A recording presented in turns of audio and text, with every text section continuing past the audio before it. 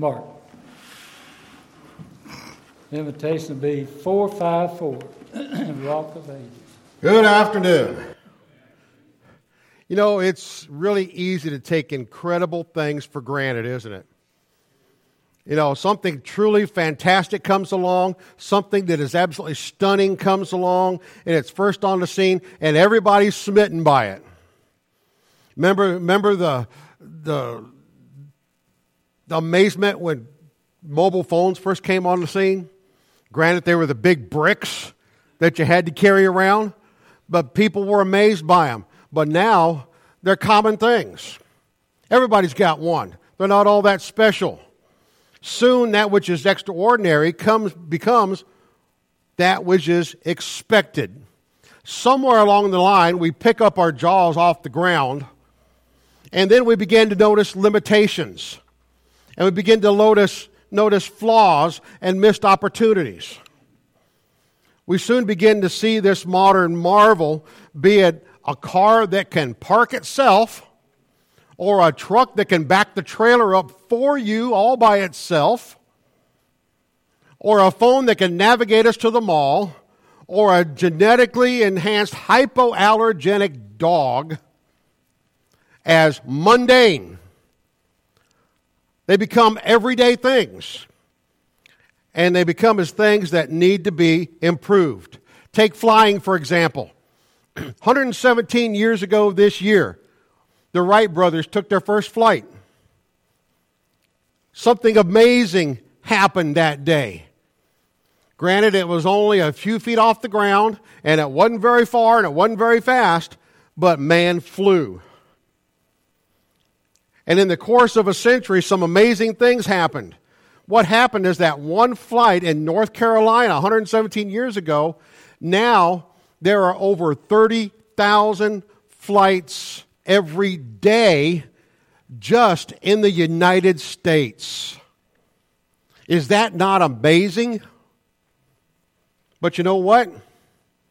For a lot of people, air travel has lost its luster. Each year, the American Consumer Satisfaction Institute polls travelers to find out how satisfied they are with their air travel. They want to get a snapshot of how the average flyer feels about his travel experience. And despite slightly more positive scores in recent years, according to the survey, commercial airlines rank near the bottom of 43 industries that have polled on a yearly basis. You know who they edge out? Cable television and internet service providers. Those are below them. And then you got, third from the bottom, airlines. Now, this dissatisfaction is not without its merit. We've all experienced enough of the cramped seating, right? When you're flying a coach, there ain't a whole lot of leg room. It's not comfortable. We've experienced the overpriced ticketing. We've experienced the canceled flights. We've experienced the crazy fees, the sitting out on the tarmac forever and a day, waiting to simply take off. And we all agree that flying is not quite as much fun and much more frustrating than it used to be. But perhaps when our complaints pile up, the best effective remedy is not to get a better airline, but maybe get a little bit more perspective. You know, perhaps we need to stop and smell the jet fuel every once in a while, because you are flying at 30,000 feet at 550 miles an hour, making a journey in just a couple of hours that would take you days, and years back would take you a month or even a year to get to. Things could be a lot worse. So, if the church were part of that 43 different institutions that were polled as far as satisfaction is concerned, how would it do? You know, you could easily lump the church in there with smartphones and golden doodles and commercial air travel. A marvel that seems to have lost its luster and whose satisfactions are often, sadly, very low. You could lump it in there. Take the church at Corinth for a minute. 1 Corinthians could be called something a little bit different than 1 Corinthians, couldn't it? Could be called Christians Gone Wild. You've got, the Apostle Paul addresses a boatload of problems here with the church at Corinth. You've got people fighting for power. You've got people abusing the Lord's Supper. People are sleeping around. They're suing each other. You've got false teachers. You've got marriages that are on a meltdown. Now, if the survey floated around the church at Corinth to find out how satisfied they were, it would probably come back somewhere between Department of Motor Vehicles and jury duty. They probably wouldn't find themselves very satisfied. The church at Corinth, folks, was a mess. They had a lot of issues. But you know what the sad truth is?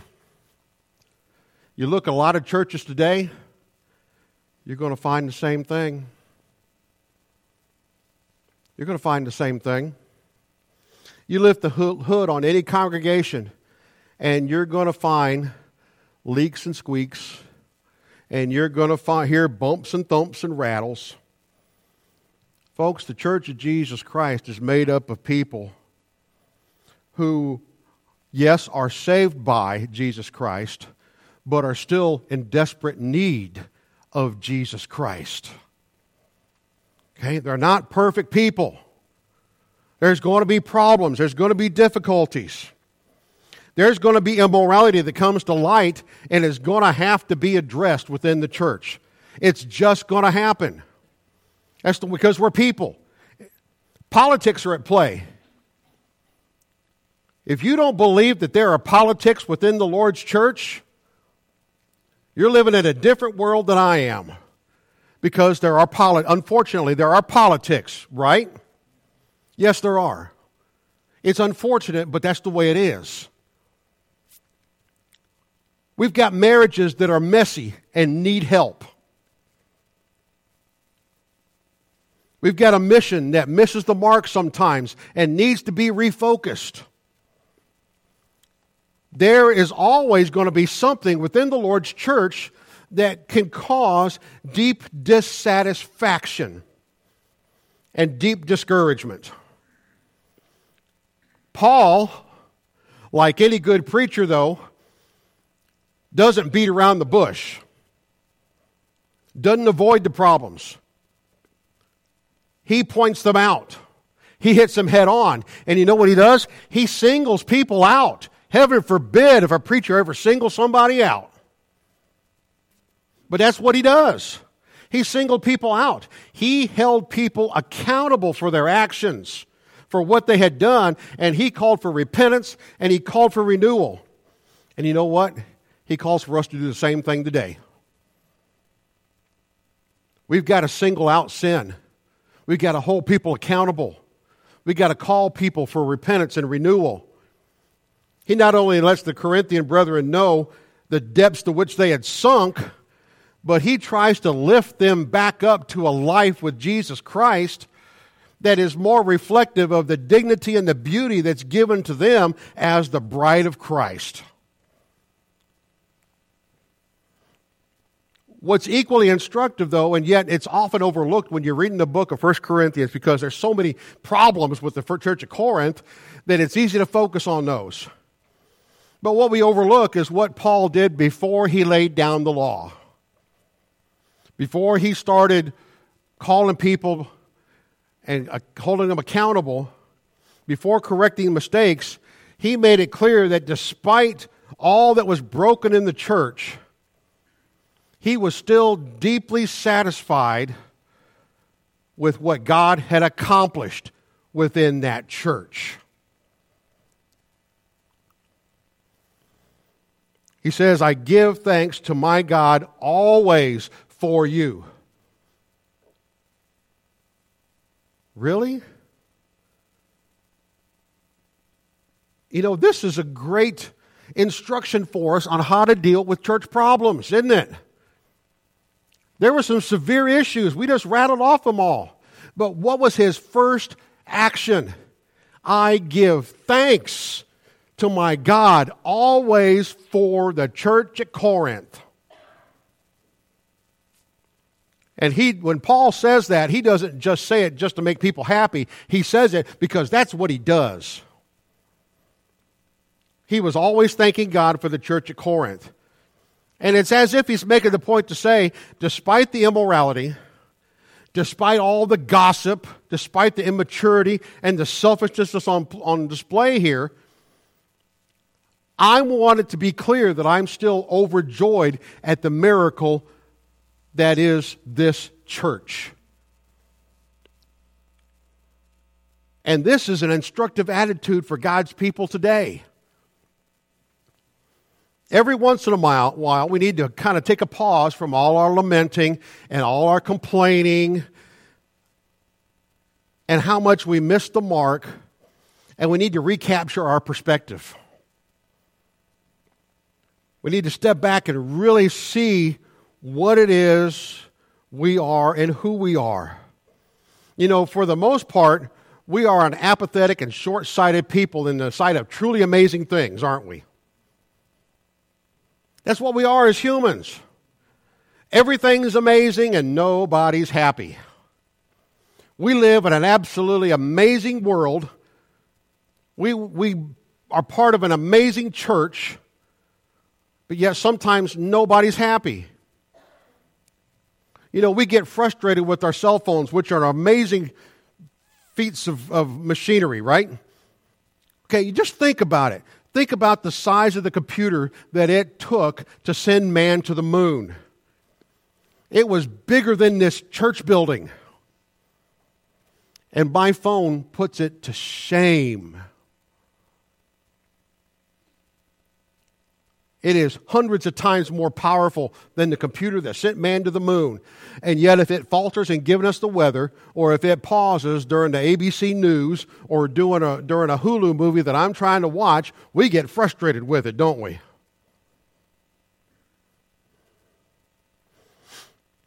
Give it a second. It's going into space and coming back down to me. You know, is the speed of light too slow for me? Is that too slow? You know, we all have horror stories of canceled flights and waiting on the tarmac for 20, 30, 40 minutes, you know, before we take off. And we overlook the fact that we overlook that inconvenience and forget that we're strapped in a chair flying at 550 miles an hour from New York to Los Angeles in just a couple of hours. That's a trip that took a full year before even modern cars. People had to walk. And when you got to your destination, you would have probably lost almost everything that you had. And part of your family was going to be dead and left back on the trail someplace. And now you're flying from New York to L.A. in just a matter of a few hours. Overall, you know, life's pretty good. It could be worse. So let's remember that there are some very good reasons to be satisfied with the Lord's church. We got to keep in mind that despite the flawed people that we are in Christ, we're flying at 550 miles an hour at 30,000 feet. Specifically, Paul reminds us of 3 reasons why he is so thankful for and satisfied with the church body in Corinth despite all the issues that they're having to deal with. For Paul, the church was still something to marvel over because it had 3 things.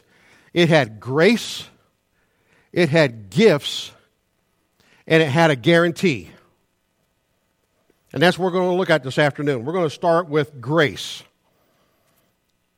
What makes a body of believers great is not what that body of believer does.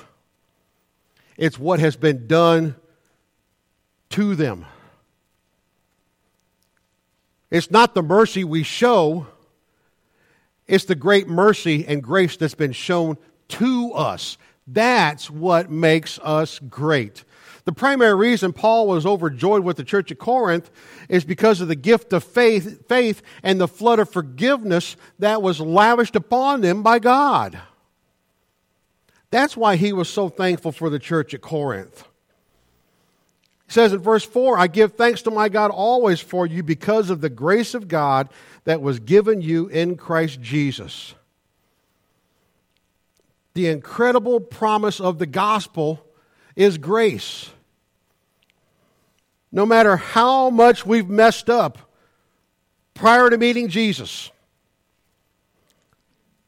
Some people messed up a little bit. Some people messed up a whole lot. But you know what? In Jesus, it doesn't matter. It doesn't matter. Once we're connected to the work of the cross through faith and through baptism, we're adopted as sons and daughters into the kingdom. And we experience grace and we experience mercy. It's a fact that as we look at our ongoing battles, should continually make us shake our heads in disbelief. How can such a loving God extend that much grace toward little old, pitiful, mistake-ridden me? How can that happen? It is unbelievable. We should continually shake our heads that we're the recipients of such wonderful grace. Because, folks, we deserve death and destruction, don't we? Every one of us deserve death and destruction, but we have been sentenced to life and love. Amazing. Things could be worse, right? Things could be worse. Not only did the church at Corinth have grace, but it also had gifts. Paul writes that the church was enriched in him in all speech and all knowledge, even as the testimony about Christ was confirmed among you, so that you are not lacking in any gift. Sure, the church is pretty much a ragtag bunch of broken believers, right? That's what the church is. But God promised that when the church is established by God's grace, it is also gifted and equipped to be that church by the power of the Holy Spirit. God's not going to give us grace and say, hey, you are my church, and then not give us the gifts in order to make that church work. Yeah, the church in Corinth had its troubles, but it wasn't without hope, because it and every church established by God, every congregation has been established by God, is promised a reservoir of gifts and talents that simply need to be unleashed and encouraged among people. And those gifts and talents are what make the church work. And they demonstrate that wonderful grace that we have. Last, Paul found great joy in the struggling Corinthian church because of the bright and glorious future guarantee that each dysfunctional but deeply loved church has. Ultimately, Paul wrote the church was waiting for the revealing of our Lord Jesus Christ, who will sustain you to the end. You know, undergirding the life of every local church is the truth that despite all of our imperfections, despite all of our difficulties and troubles, the end is not in doubt. There is no doubt how this is all going to end. The future of God's mission is not dependent on whether the church at Corinth got her act together or not.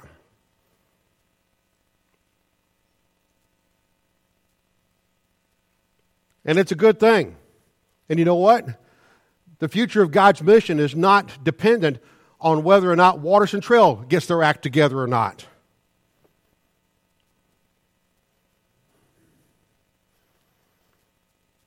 Doesn't matter whether we can solve our imperfections or not.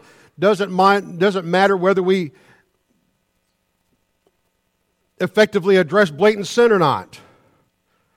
The future of the church is secure not because of what we as the church do, it's because of what Jesus Christ did in His life. The church is secure because of Jesus Christ. And that no matter what happens within the local church, He will return. No matter what happens in the local church, whether it's Corinth or Watterson Trail or whatever, He will resurrect and He will find the faithful faultless. No matter what happens with the local church, He will take the kingdom and deliver it to His Father. And it will be established forever.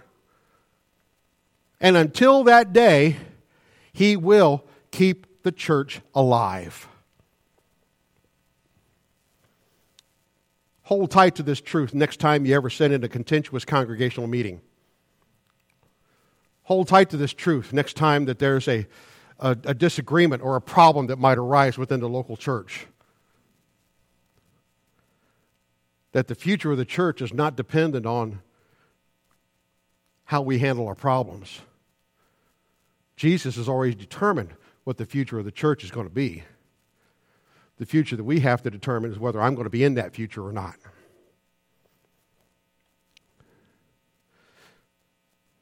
Hold on to that truth next time somebody leaves our congregation for another congregation. Christ has guaranteed a good ending. Christ has guaranteed that there will be a positive end to this life and that the church will endure and that there is still reason to hope. It is so easy to take incredible things for granted, and unfortunately, a lot of times we take the church for granted. The church is an incredible thing. It's a body of believers that was purchased by the blood of the Son of God. And unfortunately, we tend to take it for granted sometimes. And according to the customer satisfaction poll that we talked about earlier, you know, one of those things that taken for granted was air travel. And it's business travelers, the ones who spend more time in the air than anybody else, really, who give the harshest reviews and the lowest rankings for air travel. Perhaps the more time you spend with something, even if it's something amazing, the easier it is to notice the flaws. The easier it is to notice how it needs room for improvement. For far too many, that's where we are with the church. Maybe it's because we spend so much time with it, we see all the leaks and the cracks, and we hear all the bumps and the grinds. Yet for all her struggles, you know what, folks? The church has a lot going for her. She was paid for by the blood of Jesus Christ. And one day she will be delivered to the Father. So let's never forget that. We are still something to be satisfied with. There are still reasons to be greatly satisfied with the church. Not because of what we're able to bring to the table, but because of what God has done to us and because of what God has done through us in Jesus Christ. Yeah, we got to deal with our dissatisfaction. When we start becoming dysfunctional, we got to deal with that too. Sinful actions and sinful attitudes, they've got to be dealt with. They've got to be addressed. People have to be held accountable for their actions. If it can't be dealt with privately, then guess what? It's got to be dealt with publicly. That's just the way it is. That's the way God said it was supposed to be. Paul showed us in his dealing with the church at Corinth that times like this can be very discouraging. And sometimes it can be very dissatisfying. But we need to remember that there is so much about the church to be satisfied with. We are graced. And folks, grace, even just by itself, is a marvelous thing that we just kind of shake our head at and wonder how. How can such an all-powerful, mighty, holy God do that. But not only are we graced, we're gifted. We have the gifts to function within the Lord's church. We have the gifts to deal with the problem. We have the gifts to teach people and to grow and to take the message to the world. And we also have a guarantee that no matter how well we are at doing it with all those gifts, the end is not dependent upon our ability to do that. The end is already guaranteed. It's just whether or not I'm going to be part of it or not. Yeah, we might lose some baggage, but you know what? We're traveling at 550 miles an hour, and that's pretty incredible. Being part of the Lord's church, even if there are issues, even if there are problems, is still the most incredible thing to be a part of. God bless the Lord's church, and may we always do whatever we can to further the church here on this earth. We're going to sing a song of encouragement. If perhaps you are finding yourself discouraged about certain things, maybe not the church, but maybe about your position with God, your situation with God, your relationship with your family, your brothers and sisters, whatever it is that's discouraging you, let's help build you up. Let's help find out what it is that's being a thorn in your side that's causing you this discouragement. Let's help lift you up and find reasons for you to be satisfied with where you're at. If you need to respond tonight, I ask you to come while we stand and sing.